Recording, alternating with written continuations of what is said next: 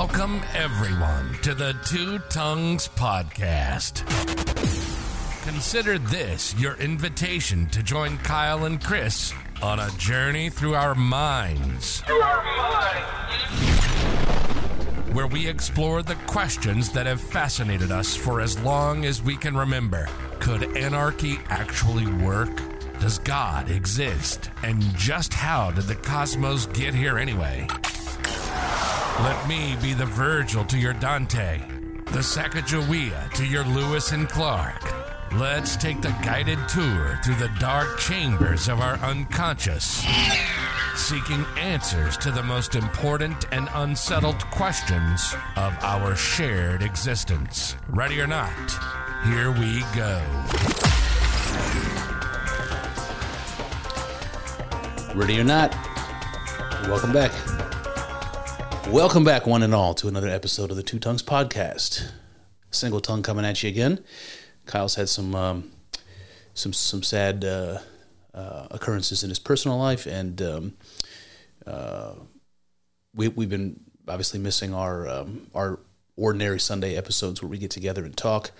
So I'm just filling the space with some more of my favorite topic, opinion scholarship. We're going to do a little bit of opinion scholarship today. What are we going to do it on? Well, I've been talking a lot about mysticism, and if you follow the show, you know this. It kind of began with a mystical experience of my own, talking a lot about psychedelically induced mystical experience, and then recognizing the religious connections between mystical experience and religious experience, for lack of a better term. And there's all kinds of ways that this manifested itself. We did many episodes on Hinduism, for instance, because Vedanta Hinduism is so closely aligned to what people say who have psychedelic experiences, mystical experiences in particular. So we did a lot of that. Then we talked a little bit about Buddhism. We talked a little bit about Christianity. We did a lot of sort of this psychedelic spirituality coming from such people as Aldous Huxley and Timothy Leary and Alan Watts most recently. And so I've been very interested in the role that mystical experience plays in the development of religion. I firmly believe that mystical experience, and this doesn't have to be psychedelically induced, although I think there was very common usage of mind-altering drugs in our ancient past that's deeply connected to our religious traditions in every corner of the world. But I don't think that psychedelics are the only means to a mystical experience. I think that prayer and meditation and deep contemplative practice, breath work, yoga, sensory deprivation, sleep deprivation, food deprivation, ecstatic rituals, dancing, all these sorts of things are paths to an experience like this that you would call mystical, that expands your consciousness, that makes you feel united with something beyond yourself. That's basically the shadow, the glimmer of mystical intuition, and it has all sorts of degrees, some more powerful than others. I was personally kind of blown away by how much Christianity owes to the symbolism and the ideas that come from mystical experience. This union with God, for instance, which the person of Jesus represents. The story of Jesus being baptized and coming out from the water and seeing the dove and hearing the voice of God sounds to me a lot like a psychedelically induced mystical experience as an example, because it's so visual. And you see that same kind of thing in the prophets like Isaiah and those crazy stories that you see in the intertestamental period of the Bible. So basically coming to grips with the idea that my own religion, the religion that I was born into and brought up in, Christianity, might have a debt to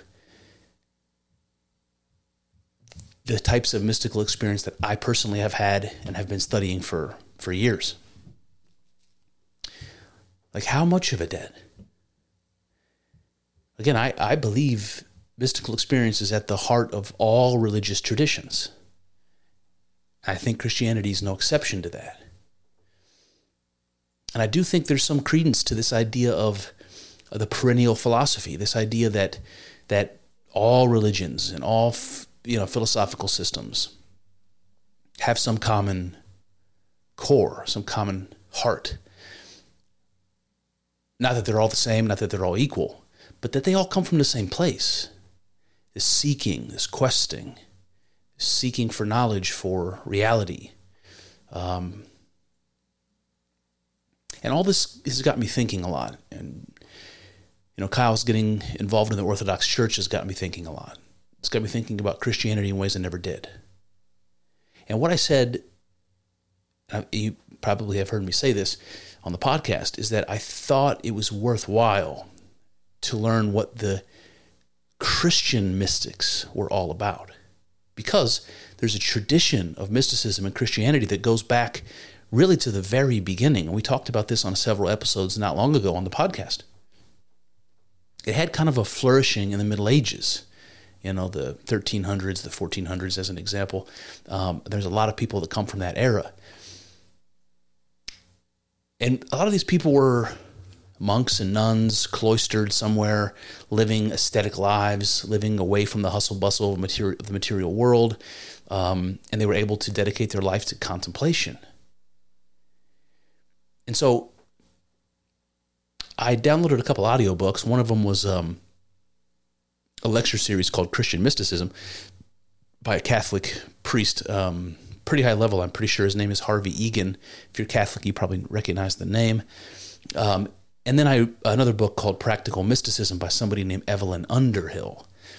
I didn't know Evelyn Underhill, and after listening to this, I absolutely need to read Evelyn Underhill. She is legit as fuck as far as understanding comparative religion and mysticism. While I was listening to Christian Mysticism lectures by Harvey Egan, I found myself thinking I wasn't thinking good things. I was very critical of him, actually. He's a very high-standing person. He's an academic. He's been around a long time and taught and spoke a lot. And I would think that someone who's dedicated their life to Christianity and has spoken about it for so long would be able to offer some insights. And he does. I don't want to write that off entirely. But I was left with this feeling that Harvey Egan has never had a mystical experience. Now, I could be wrong. But I heard him talk about every Christian mystic worth talking about for multiple hours. And in every case, I thought to myself, this guy knows what he's talking about. But it's like somebody trying to teach you how to drive who's only ever read how to drive in a book. Something like that. Harvey Egan didn't seem to me to really know what it's like to have a mystical experience. And he said lots of things that were a giveaway to me. And it made it difficult. But he did read passages and talk about lots of Christian mystics who did have mystical experiences. And one of them kept coming up. And it came up with Evelyn Underhill as well. By the way, she wrote the intro to the version of the text that we're going to talk about today. And it came up in Harvey Egan's lectures. It's called The Cloud of Unknowing. And this is anonymously written by a monk in the 14th century in England somewhere. And it was basically passed from person to person and copied down and practiced as kind of like a guide to sort of a mystical practice. And it's been called like Christianity with a Zen spin. It's got lots of Buddhist or Hindu sort of meditative qualities about it, and you're going to see that. But this comes from the Middle Ages in England, far from the Buddhists and the Hindus, from a Christian. And he talks about how you can discipline your mind and strive to achieve mystical union with God. And this is something like what Kyle and I talk about when we talk about his interest in Orthodox Christianity and their idea of theosis. Like you can strive to have a particular experience that you can only achieve through a religious practice. And it's described like something like union with God. That's what theosis means, to be one with God. Now the author, again, I'm just going to call him the author because he's anonymous, he admits that this special blessing, this achieving this mystical union with God, having a mystical experience, like the Buddhists or the Hindus would say, becoming one with the universe, that kind of a thing. That's not something that you can earn exactly. It's not something that you can get through effort or striving. It's something that can only ever be given as what he calls a gift of God, a blessing, a special blessing. And so there's some interesting things and you'll see it when we talk about this. It's like, do we put the effort in to follow his instructions and practice this discipline like he's suggesting? If you're only ever going to get this mystical experience on the whim of the Creator, like what he calls a special grace. It's something that you can't achieve, and yet he still seems to think it's worth trying. And in fact, trying is going to make it more likely that you're going to get this grace, this mystical experience. So I want to jump into this, the Cloud of Unknowing. I want to open this up with a couple of things that I really couldn't leave out because they were really interesting. So remember, this is in the Middle Ages, coming from a monk, living in an isolated place, living as monks do. It's a very difficult life. And when this book opens, The Cloud of Unknowing, what he says is, here begins a book of contemplation, in which a soul is one with God. In which a soul is one with God, which is an interesting phrase. I've never heard that before. But you want to remember that this was written in like Middle English, like Old English. It's written in like Shakespeare, but worse, sort of English. I had to take some pains to make it more modern. I tried not to change it as much as I could, but what I did do was I changed the these and thous and all those sorts of things into yous and yours and all that stuff so that it reads a little bit more easily. But this idea one with God, I didn't want to mess with. To become one with God. But he says the soul is one with God, which I think is interesting. So a little bit about this idea of God. When he talks about God in this text, and we're going to get into it, it's sort of interesting. So I'm going to read to you three kind of partial passages. He says, God, unto whom no private thing is hid. He also says, our Lord Jesus Christ, unto whom no private thing is hid.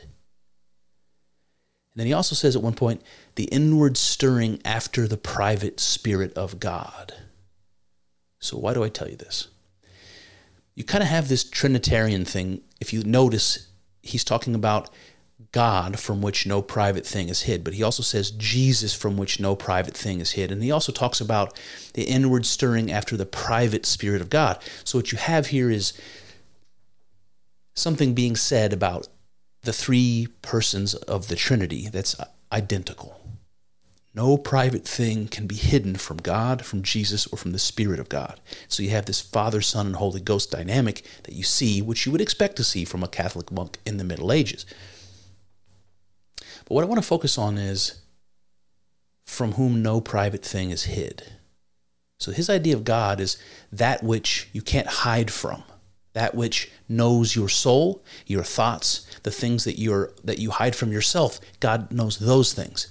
And so what I want to point out is what that is. It's easy for us, for modern people, to think about this as like just something that religious people say, trying to describe God or trying to describe a concept that's very difficult to describe. But what is it about us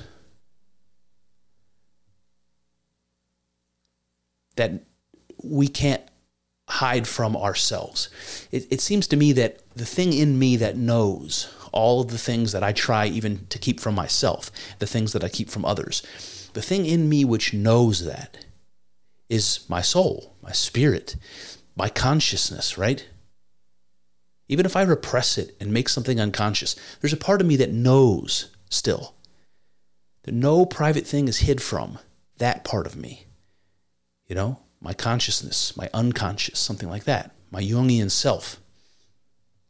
And so the author here talks about God in a way that sounds to me like the mind, consciousness, sentience, whatever it is in us that is aware. So you have this idealism, this panpsychism, this animism, this idea that's very distinctly unchristian, if you ask me. But it's part of this Christian mystic perspective. So I want to point that out right away. And when he says, from whom no private thing is hid, this phrase comes to my mind, which we saw in Aldous Huxley's work, The Doors of Perception, where he talked about human consciousness being island universes. It's like it's private. It belongs only to us. Our consciousness belongs only to us. Our secret desires, our impulses, our thoughts, our fantasies, all of that stuff is uniquely private to us. Unless I share it with somebody, it belongs only to me. Consciousness is, like what Huxley called, island universes. That's what we are, each of us. And so that's a very private thing. It keeps all of the things we associate with ourselves to us. And that thing I'm referring to is our consciousness. So this is the kind of idea that the author is bringing to the table. Next thing I want to do is I want to give you a description of the devil and a description of God that he gives in the work. The devil one is not particularly important. I just thought it was interesting, and I could not share it with you. So here it goes. In the Cloud of Unknowing, he says this: some disciples of necromancy, unto whom the fiend has appeared in bodily likeness. He has but one nostril, great and wide, and he will gladly cast it up, that a man may see his brain, which is nothing else but the fire of hell. And if he makes a man look in, he should lose his wits forever. What do you think of that? It's like not cloven hooves, not red, not horned, not even monstrous, except for the people who have seen the devil, the necromancers, he says, will tell you he's got one giant nostril. And it's like a gaping hole into his head in which you can see his brain. And he's going to try to get you to look there. And when you do, you lose your wits forever. It makes you go mad. So there's a couple things that are interesting about this. I mean, the devil is, in the Christian tradition, associated with the sin of pride in particular. And pride is associated with consciousness quite a bit, right? The brain, the image of the brain, reminds you of the intellect, the seat of your intellect. And pride is something that the author here is going to say a lot about its destructive power. That to be proud is going to let yourself be proud, is to attach yourself and to think that what you call yourself is something high, is something noble, it's something godlike. And so it's something that will become an obstacle to your spiritual growth. And we'll see that in a bit. So this is the idea of the devil from the author of The Cloud of Unknowing. Now let me give you the opposite, his description of God. He says, the everlastingness of God is his length. His love is his breadth. His might is his height. And his wisdom is his deepness. All right, so whatever. That's a poetic description, like something you might see in the Psalms or something. Like, doesn't really seem unusual. Here's what I think is interesting about it. He's describing God, which is something he's going to ask you to contemplate on for the rest of this discussion. And in describing him, he's using all of these physical descriptors: length, breadth, height, all that. And the words here he's using to describe them are not physical, right? His everlastingness, his love, his might, his wisdom, all of these things can't be associated with the physical world. Length, breadth, height. They're qualia, they're things that don't supervene on the physical. And so God is being described as made of qualia, made of the spiritual component of things and not the physical components. He's trying to describe God physically, by talking about how his length and height and breadth, and the words he's using are not physical words. And that's important, and you're going to see that soon, because like most monks in the Middle Ages, the author here is going to talk about how we need to pull away from the physical world to the degree that we can, because for every inch we retract into our spirit, or we retract away from, let's say, the physical, we're basically pulling into the spirit. We're becoming more spiritual by becoming less physical, because God, of course, is spirit. And so, without kind of belaboring it, let me just jump in here. I'm going to call this first bit the path of unknowing. It goes like this. If you ask who should do this work, I answer, all who have forsaken the world, and those that give themselves to the contemplative life. Whoever will do this work, let him first cleanse his conscience. Okay, so what does he mean by do this work? Well, he's talking about whoever would follow the path that he's going to outline in this book, the Cloud of Unknowing.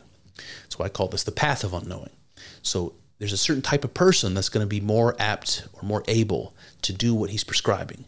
And those are the folks who have forsaken the world, right, the material world, and who have given themselves to a life of contemplation, right? That's the spiritual side of us. So somebody who moves away from the physical to the degree they can and into the spiritual, those are the people that are going to have success. And he says before they begin, they should first cleanse their conscience. The Catholic perspective, this is like going to the priest and admitting your sins and getting forgiveness and all that. But psychologically, this is unburdening yourself. And you're going to see why that's important. He says, lift up your heart to God himself and none of his attributes. Forget all the creatures that ever God made and the works of them, so that your thought is not directed to any of them. So he's asking you to do some sort of contemplative meditation. And the subject of this is God himself, not his attributes, right? We can say all kinds of things about God and describe God in many ways. God is the all good, God is the creator, God is, the light, God is whatever. We can say all kinds of things about God. He doesn't want you to do that. That's a path of error. He wants you to think about God himself, God in itself, God wholly, completely, not any way to describe it, but what God really is in itself. He asks that you forget all creatures. You forget everything God has made.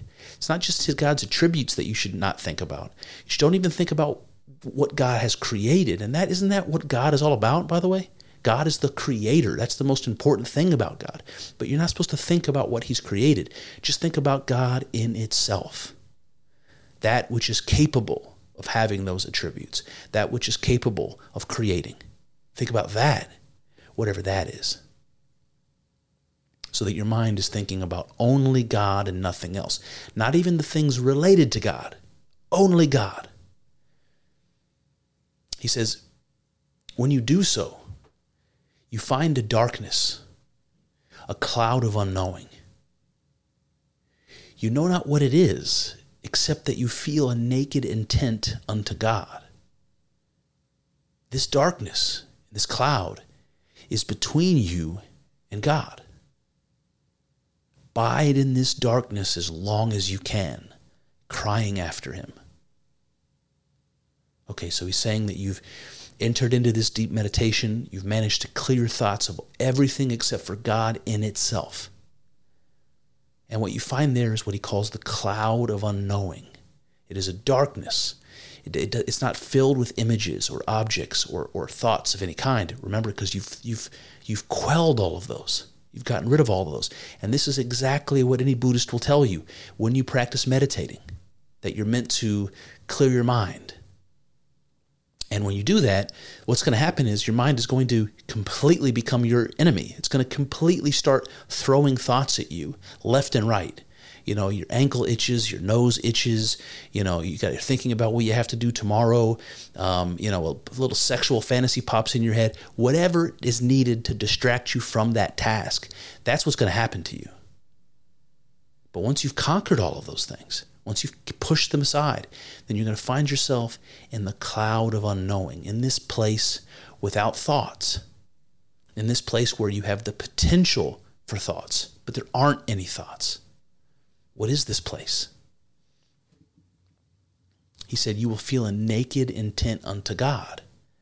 And this darkness, this cloud, is the only thing standing in your way, the only thing between you and knowing what God is or having an experience of God.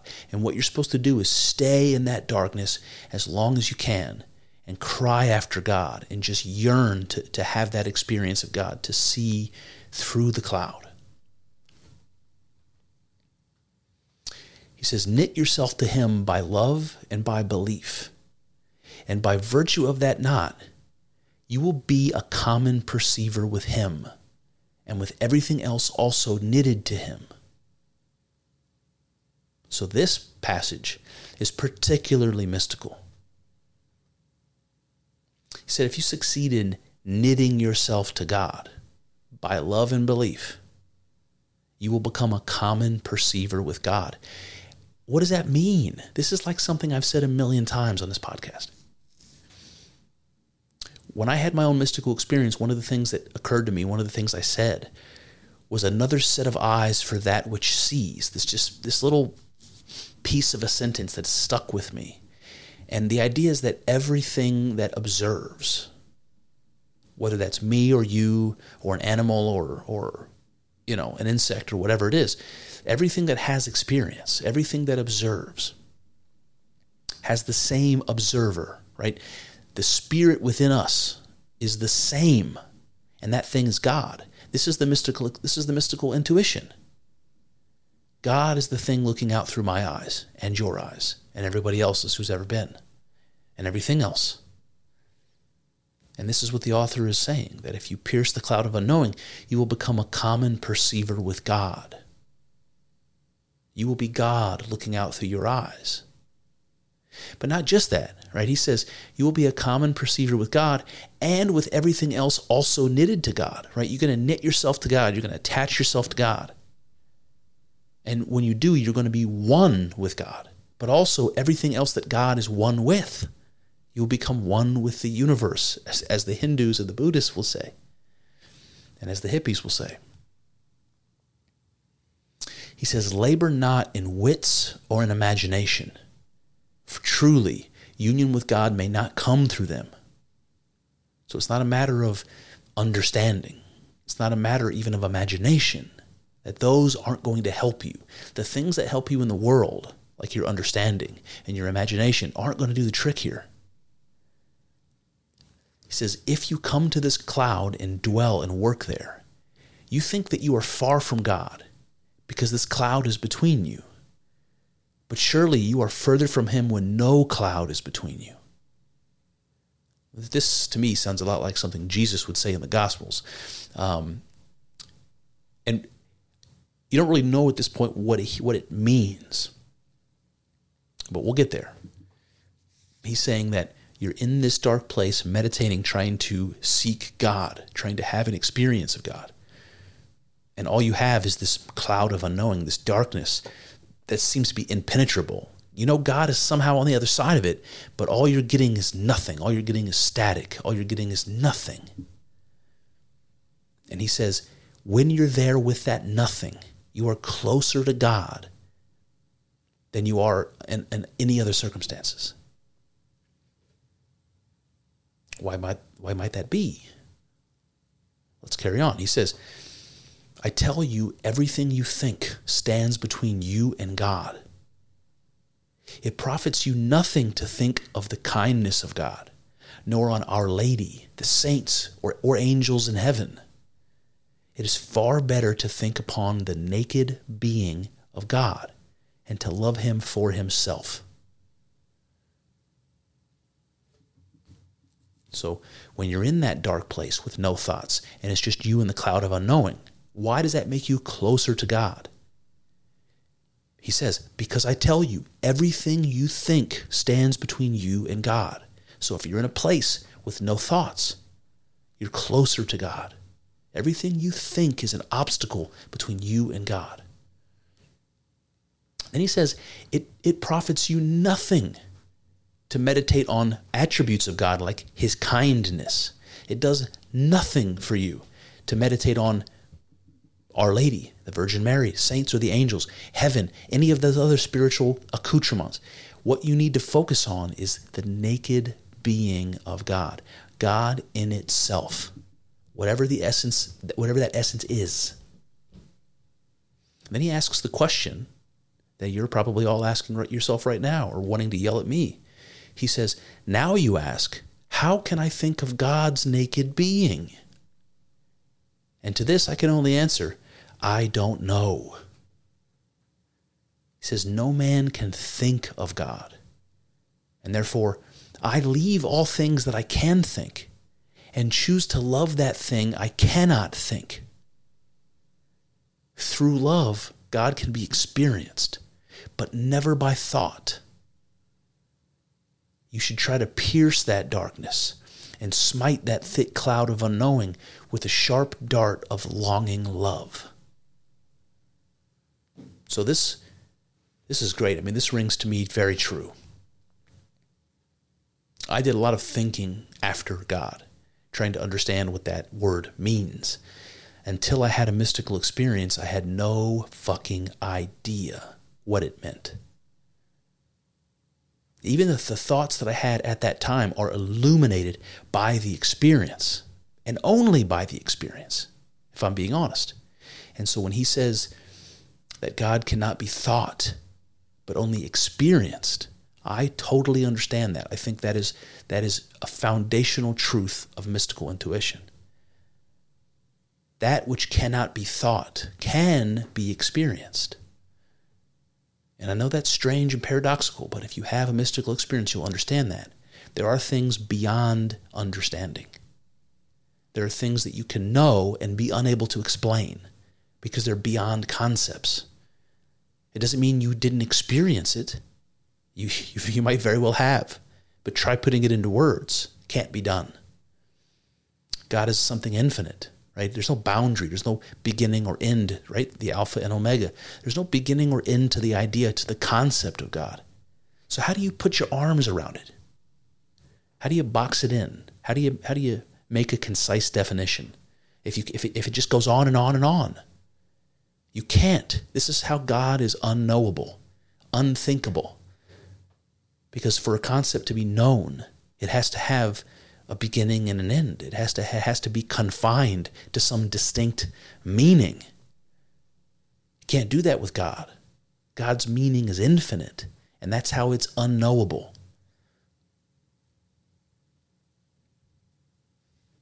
So he says you should try to pierce the thick cloud of unknowing with love, right? Because the experience of love is something like the experience of God. It's some infinite and difficult, concept to contain, love. But you can experience it. You might not be able to explain it, but you can experience it. All right, he says, and if any thoughts rise and press between you in that darkness, asking, what is God?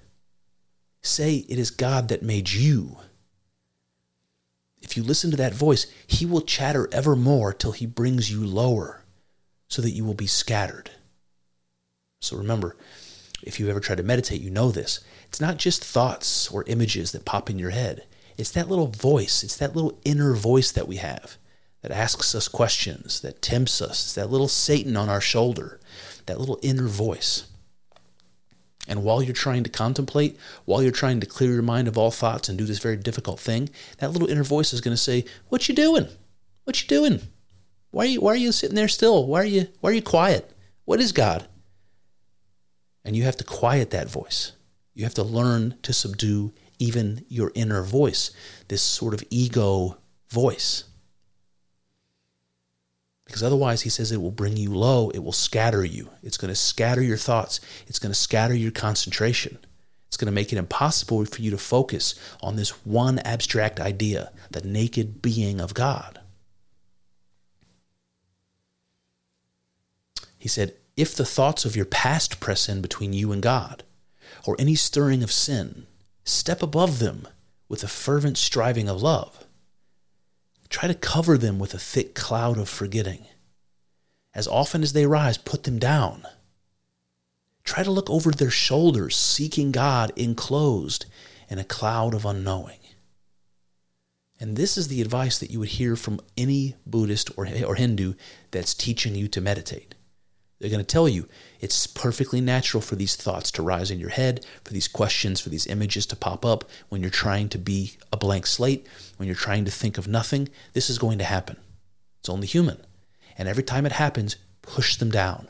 Push those thoughts down. Go back to the darkness. And after a while, you're going to get better at that. And after a while still, they're going to come less often. And you're going to be able to get the better of them. You're going to be able to take control over this sort of meditative consciousness like you never have before. You're exercising those muscles, you're practicing, and eventually you're going to be able to meditate better and better and better. And we're not getting this advice from a Buddhist. We're getting this advice from an English monk in the Middle Ages. Isn't that interesting?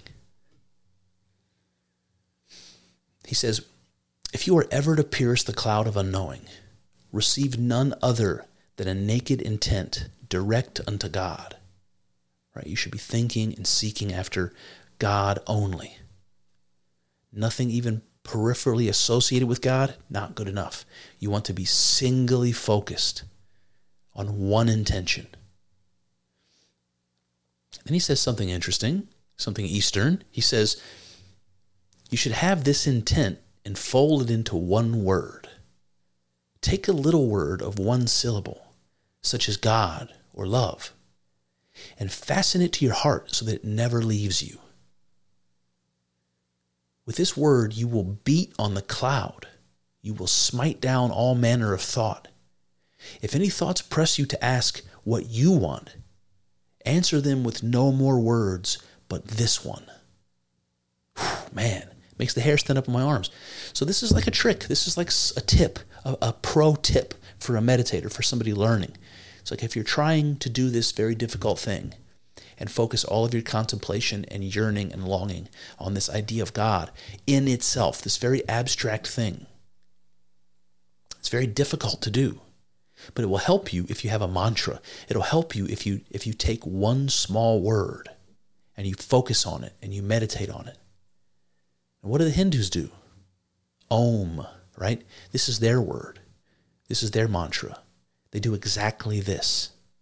They take this word Om, which represents all things condensed into one sound. It's that humming rhythm of the universe.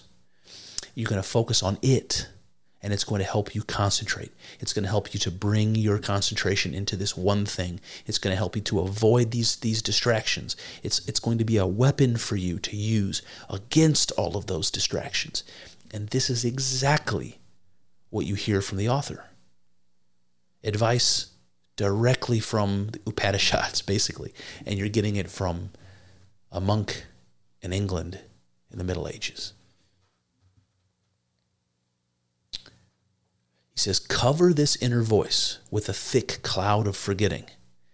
Bear him down, or he will bear you down. In the darkness, where you seek nothing but God, it will remain between you. So this inner voice, right? This is that ego voice. This is that voice that you talk to yourself with, right? This inner monologue. You have to get rid of that voice, this unconscious thing that brings thoughts to your mind without you trying, right? That thing. You have to bear it down, or it will bear you down. It will remain between you and God. It's another obstacle, just like the thoughts popping in your head. So you have to get rid of thoughts, but you have to learn to subdue your ego, even your unconscious ego. He says, cease never in your intent, but beat evermore on this cloud of unknowing with a sharp dart of longing love. This is the only work that destroys the root of sin. He says, toil to get a true knowing of yourself as you are. And this is interesting because we've seen this advice before. We've seen it in mystical context before. The Temple of Delphi in Greece, it has above the entrance the phrase "know thyself," right? So to know yourself. But that doesn't mean to know your name and your history and your thoughts and memories and preferences. That's not how you know yourself. Well, they're asking a deeper question, aren't they? They're asking, when they say know thyself, they're asking, what is it that you are? Is what you are your body and face and preferences and history? Or is there something deeper to you? Is there something more to you? So in a religious context, it's easy to answer. You say, of course, your soul, your spirit, there's something there that's deeper than all these surface level things. And this, I think, is what the author is asking. Toil in that dark place with the cloud of unknowing, using love to beat at that cloud to try to uncover what it's hiding, the God behind the darkness, the unknowable thing. And when you do, he says, you'll find a true knowing of yourself as you are. And then he says something else. He says, and then you will have a true knowing of God as he is. Not as he is in himself, but as a soul living in this deadly body. So pay attention. He says, when you toil at this task, you will find a true knowing of yourself as you are. And when you do, you'll have a true knowing of God as he is. What does this mean? This means that what you are at the deepest level, what you are in yourself, is also what God is in himself. When you truly know what you are in yourself, then you will truly know what God is in himself. Now, this is that thing that you're trying to know behind the cloud of unknowing. Not God's attributes, not God, the accoutrement of the divine, not any of that stuff. You're trying to know what God is at the deepest level. And what the author's telling us is, when you know what you are at the deepest level, you'll have your answer to what God is at the deepest level. They're the same. And he says, you won't know God as he is in himself, but as a soul living in this deadly body. But what he's saying is that the soul that lives in the body, what we have an experience of, that is God. Not God in himself, but it is God nonetheless. What that means is that there's more to God than your individual soul. And yet, your individual soul is God. He says, then he will send a beam of ghostly light piercing the cloud of unknowing, and will show you some of his intimate being, which man cannot speak. So first I want to tell you, when he uses the word ghostly, what he means is spiritual, something like spirit or spiritually. You might just say a beam of spiritual light, but he uses this word ghostly. He does it throughout the whole book. So God will send a spiritual light piercing the cloud of unknowing, and will show you some of his intimate being, which man cannot speak. So if you've ever had a conversation with somebody who's had a mystical experience, they will oftentimes find it difficult to speak about it. They can't find the words to do justice to what they're trying to communicate to you. It's noetic. And the reason it's hard to speak about is because the thing that you're trying to speak about is beyond concepts. This idea of God, like we talked about, God has no beginning and end. His meaning has no beginning or end. You can't contain it. So how can you have knowledge of it? You can't. You can only ever have partial knowledge of it. You can never know God in itself the way that you can know a table or a chair or a person or, the food on your plate or the sky above you. You can't know it. But something like that gets revealed to you if you follow this path and the cloud is opened up and you have this experience. and it will be something for which you cannot speak. And that brings me to the next section, which I'm going to call ego death and identity. The author begins, "The nearer men touch the truth, the more they believe themselves to be in error. If you cannot conceive it, lay it by the side till God teaches you." This is important because in my own mystical experience and in all my studying of it, I find that what is the common thread is something like paradox. It's hard to speak about, and it's unknowable for the same reason that paradox has that paradoxical thing about it. It's contradictory. It means something, but it means nothing at the same time. So there's something like this that lies at the heart of mystical experience. And when he says, "The nearer men touch the truth, the more they believe themselves to be in error," this is what comes to my mind, this idea of experiencing a paradox. Because when you experience one, you think to yourself, that can't be right? You have this paradoxical feeling, and you think to yourself, that feeling means it's wrong. And what I've slowly been able to overcome is exactly this. When I run into that paradox, and I think, this can't be right, like when I say something like, "I am God," which is something I believe. I could say, "You are God," and believe it just the same. Most religious people would say, "You're in error," especially Christians. If you say something like that, no, you're wrong. I mean, just by definition, you're wrong. And that's that paradox, right? That God can be God and I can be God simultaneously. That makes me want to say, well, now that I've gotten to this point, 1 equals 2, I know that I'm wrong? No. What the author is trying to tell you is when you are nearest to the truth, you will think that you're in error. And if you don't understand it, he says, put it to the side until God teaches you. And this is also something that mystics will talk about. It's like not being ready yet for the next level of understanding and finding yourself be like you're beating your head against the wall. You're not being allowed to progress. And after a certain period of time, after certain life experiences, after a certain level of desperation, a new strategy, something will happen that will allow you to reach that next step. It's like God is finally opening up the door and saying, now you're worthy. And so all of this, to me, rings true of genuine mystical experience. He says, let God lead you wherever it will.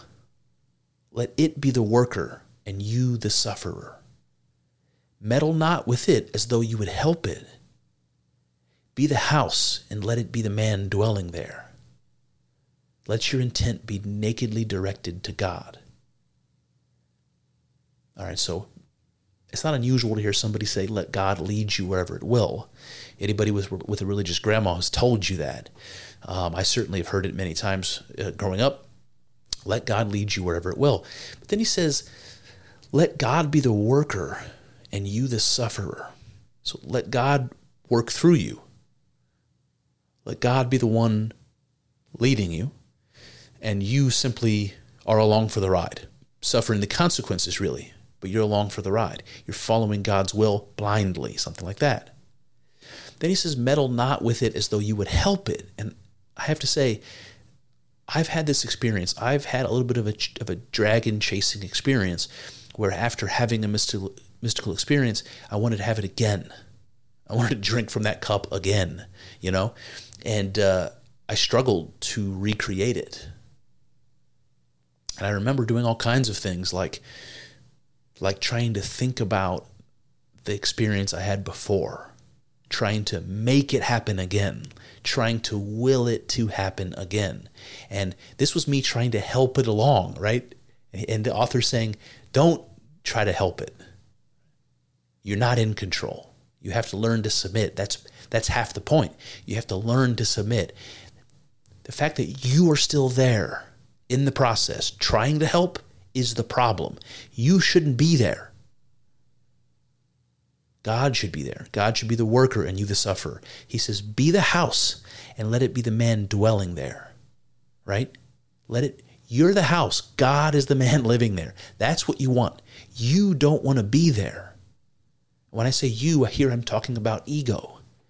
You don't want your I-ness to be there. You want your I-ness to be God. He says, let your intent be nakedly directed to God. Then he gets more explicit. Fill your spirit with God, for in him is all things, both by cause and by being. And I underline that. I love that. Fill your spirit with God, for in him is all things. Now we've heard this before. In God is all things. That means something like God created all things. It means something like all things exist within God. And when he says all things are in God by cause and by being, there's something more to this. Something like God is the cause of all things, but God is also the being of all things. And that's something like the essence. That's something that's the deepest part of ourselves. What we are in ourself. What God is in itself. The essence of all things is God. And that's something like spirit. That's something like sentience, consciousness, something like that. He says, do this as far as you can, so that there is nothing in your intellect and your will, but only God. So all the things we associate with the mind, all the things that we think belong to our I-ness, right? Myself. They belong to myself. They are myself. Get rid of that and replace it with God. So we're losing our ego, and in doing so, we're replacing it. That void is being filled with God. He says, you will forget all creatures and yourself. When you have forgotten, there will live between you and God a feeling of your own being. God damn, that's good. So when you forget yourself, when you've lost your ego, when you've had that ego death, when you've forgotten, there will live between you and God a feeling of your own being. So the thing that connects me to God is my being at the deepest level. So ego death reveals something like an identity with God at the deepest level. When you scrape off all the surface level shit that we attach ourselves to, what's left is what connects me to God. It's in fact God itself. Then he asks another question that you're all probably thinking. He says, you will ask, how can I destroy this feeling of my own being? Like, how can I have an ego death? To this I answer that without a special grace freely given of God, this feeling of your being cannot be destroyed. Now, that's not a great thing to hear if you're trying to follow his path to reach some sort of unity with God. He's saying you have to destroy your ego. And by the way, there's nothing you can do to do that. It has to be a gift from God, a special grace. That doesn't mean it's not worth trying. It doesn't mean it's not worth striving for. Right? There's a phrase many of us know, God helps those who help themselves. So you have to be willing to try in order to have that grace given to you. It's almost like you're trying to get God's attention, say, hey, I'm trying to have this experience. And if you're lucky, he'll give it to you. Something like that. And I'll say, I had a special grace that was necessary for me to have that ego death, that mystical experience that I mentioned. And in my case, that special grace came in the form of psychedelics. Many people will have negative things to say about that, which is why I said what I said at the beginning. I don't think psychedelics are the only way to it. I also don't think psychedelics are some kind of a free pass to a special grace. It happened to have bought that for me. It didn't buy it for Kyle. It might not buy it for you. I'm not saying it's the answer. That's why I told you earlier, it's not the only answer. It's not the only path. But I was unable, through all of the thinking, like he said earlier, it's not through your wits or understanding that you're going to get this. I tried and considered myself to have gone a long way. and never came anywhere close to a genuine religious experience. I had to have a special grace, as the author put it. I probably wouldn't use that word, but I think it's fair. I think it's fair. He says, do not strain your heart. Be wary, for surely the beastly heart that presumes to touch the high mount shall be beaten away with stones. Learn to love with a soft and demure behavior. Snatch not over hastily as a greedy greyhound. You should feel good, gamesome play with God, as a father does with his child. So this is interesting. When he says don't strain, and he says be wary, for the beastly heart that presumes to touch the high mount will be beaten away with stones. So beastly is a word he uses. It's kind of like the opposite of ghostly. Remember, ghostly means spirit. Beastly means body, means material, right? So he says your beastly heart, this sort of the opposite of spiritual will that you have, that presumes to touch the high mount, right? That this is like that Tower of Babel story, that presumed to build a tower to touch heaven. He said you'll be beaten away with stones. What that means is that if you try to force it, like you would physically, you're trying to get something to fit in somewhere and it won't fit, and what do? You muscle it, right? You get frustrated and you just force it in, right? How often does that work? Sometimes it does, but often you just break whatever you're trying to fix. So this is the point he's trying to make. You have to use a subtle approach. You can't force it. Nothing about your will or effort is going to help you. He said you must learn to love with a soft and demure behavior, not over hastily snatching like a greedy greyhound. And this again reminds me of Eastern philosophy. They say things like to do without doing, right? The path be like water, right? These sorts of things that you hear from Taoism. To do without doing. What does that mean? It's one of those paradoxes. But that means, to me, when I encounter that paradox, I know there's something deeply true in it. It's just not obvious what it is. So you learn to love softly. You learn to let things happen rather than make them happen. He said you should feel good, gamesome play with God. This experience, this effort, this back and forth should feel to you like play, as a father does with his child. They should feel like play with God, back and forth. He said, I bid you hide from God the desire of your heart, which is an interesting thing to suggest. Hide from God the desire of your heart. He said, for it should more clearly come to God's knowing by such a hiding. This will bring you into the deepness of ghostly feeling and help you to knit the ghostly knot of burning love between you and God. That's interesting.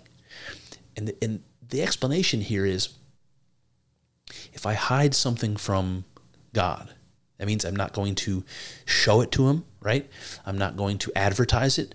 I'm going to bury it down. I'm going to keep it quiet, right? What does that mean, though? It's like, what do we do if we feel guilty about something, but we're unwilling to confront it, we're unwilling to admit it, we're unwilling to apologize or to make it right? What do? We push it down, we don't think about it, we make it unconscious. That's what we do. So this is something like what he's saying here. Whatever you desire, and in this case it's supposed to be a desire for God. He said you take that desire and you hide it from God. You bury it deep down and you make it unconscious. And he said, if you do, God will know that more clearly than if you told him and shouted on top of a mountain, right? Because there's something about, remember, there's nothing can be kept private from God. Like the realm of God is that unconscious part of you. And if you take the desire for God and you make it unconscious, it's like you're putting it right into his face. You're saying, I want to know God. I want to have an experience of you. And by making it unconscious, by hiding it from God, that's the way of bringing it right into his attention. That's what the author's saying. And I think that's amazing. I believe there's something deeply true about that. I think when we talk about the idea of spirit, there's some deep connection between that idea and this psychological idea of the unconscious. All right, he says, God is a spirit, and whoever should be one with him must be in deepness of spirit, far from any bodily thing. So more of that, right? Become more spiritual, less living in the world, more living in your spirit. And in doing that, you're going to become closer and closer and closer to the thing that is spirit, that we call God.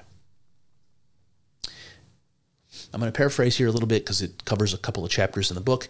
The author says that students of mysticism err because they misunderstand the words that people use to describe this sort of expanded consciousness, this higher realm of existence, the spiritual things. They use words like in and up, as in the phrase, seek God within, or lift your eyes to heaven, right? Up to heaven. He warns us not to direct our bodily senses within. We're not trying to somehow see or hear internally. And he also says, don't fixate on the material heavens as some place where God might be sought. So these are both errors that will not lead to enlightenment or at-one-ment. To go within and try to see or hear, these are like physical bodily things that are designed to see out there, not within. They require some different type of faculty to experience your own spirit. And this is what he's trying to get us to build. These are the muscles he's trying to get us to exercise. And we're not going to get there using the tools that we use to see the world out there. The world out there, not even the heavens that seem so mysterious above us. The physical material world is not, he says, where we're going to encounter God. It's the spiritual. He says, but I say that the work of our spirit shall not be directed neither upwards nor downwards, as these are a bodily thing. Our work should be ghostly, not bodily. That brings me to the next section, which I'm going to call all and nothing. All and nothing. Here we go. The author says, when you are occupied with nothing but the self-substance of God, you are one to God in spirit. God and you are not two, but one in spirit. You are made God, one with him in spirit, both here and in the bliss of heaven.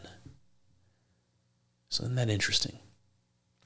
So when you've managed to eliminate yourself, your ego, and all of the thoughts, and live in this dark place with the cloud of unknowing, that cloud is pierced, that you have this revelation of God, this experience of God.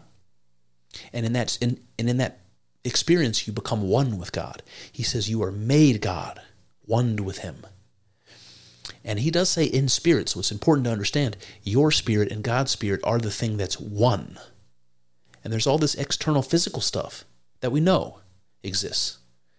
But that's all distraction, really, to the goal. To become one with God requires that we eliminate all of those distractions. He says, do not think that you are within yourself, or without yourself, or above, or behind. And you'll say, shall I be nowhere? And the author responds, that's where I'd have you. Nowhere. For nowhere bodily is everywhere ghostly. He says, work busily nowhere, and do this nothing, and do it for God's love. So I hope in this paragraph you see that paradox that I talked about earlier. You see that paradox everywhere. He said, what you are in yourself, what you really are, isn't within you. And it's not without. It's not above you or behind you. And of course the student says, well, then where is it? Where am I? Should I be nowhere? And he says, exactly. You should be nowhere. because space and time is not a part of this equation. Nowhere, nothing is somewhere and something. That's the paradox. But what is it? He says, let everywhere and everything be nowhere and nothing. He says, if you cannot understand this, I love it the much better. This nothing is better felt than seen. So let me stop here for a second. We see the paradox everywhere here. Let everywhere and everything be nowhere and nothing. And he says, if you can't understand that, good. Right? Because understanding is not going to get you there. This is why paradox points to deep, deep truth. Because if you can't understand it, but you still feel that there's something to be understood, that's a sign, right? So let me try to make this clear. When he says let everywhere and everything be nowhere and nothing, he's making this equivalency between everything and nothing. And remember, the place where you're going to encounter God is this dark place filled with nothing. No thoughts, no you, no anything.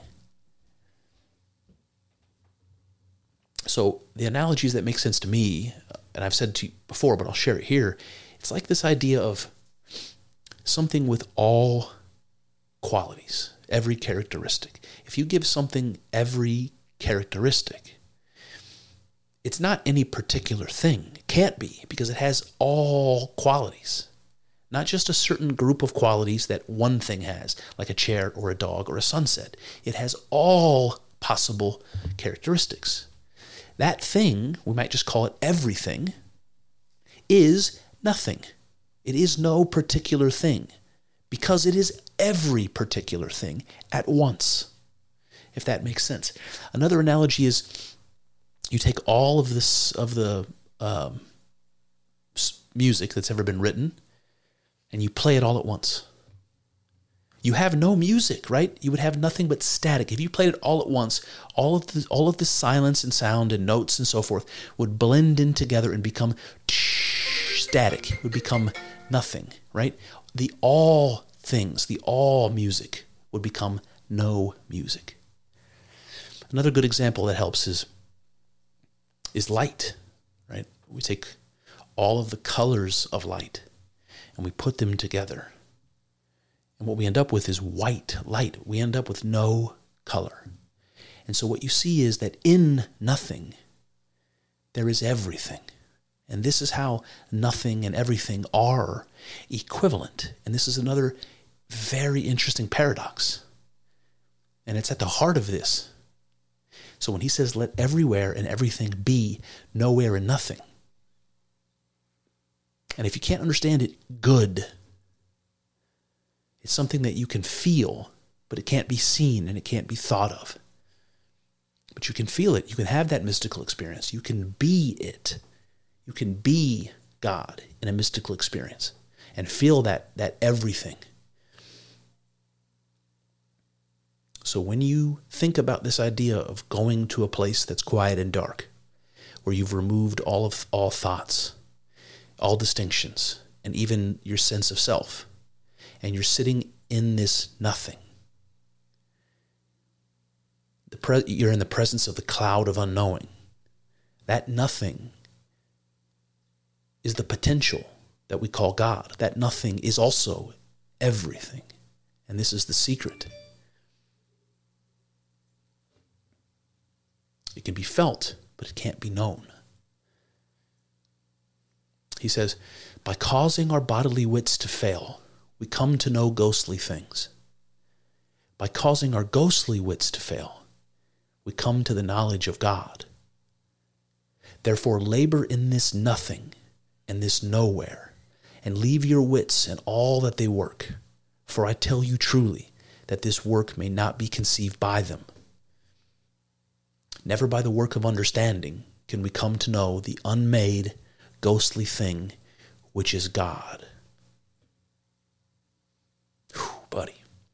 He says, when the feeling of grace is withdrawn, pride is the cause. So when you reach this feeling of unity with God, and you lose that feeling, he said, pride is the cause. Now, I tell you that because this is associated with Lucifer in the Bible, the fall of man and the fall of Satan. It was the sin of pride, right? Satan was supposed to, according to the story anyway, have challenged the primacy of God. He was the highest of all angels and challenged the primacy of God because he thought of himself so much. The sin is exactly that, thinking too much of your ego, thinking too much of what you are, and forgetting what you really are deep down. He says, sometimes it is withdrawn because of our own carelessness. Sometimes our Lord will delay it by an artful device, for he will, by such a delaying, make it grow. You remember what I said earlier when I said, I tried to chase that dragon. I tried to force myself to have that mystical experience again after I had it the first time. And it was like pushing a boulder uphill. The more I tried to have it, the less I did have it, right? It became weaker and weaker and less effective the more I tried. It's not about trying. And so he says sometimes the Lord will delay that by some artful device, because by delaying it makes it stronger. And I think there might be some truth in that.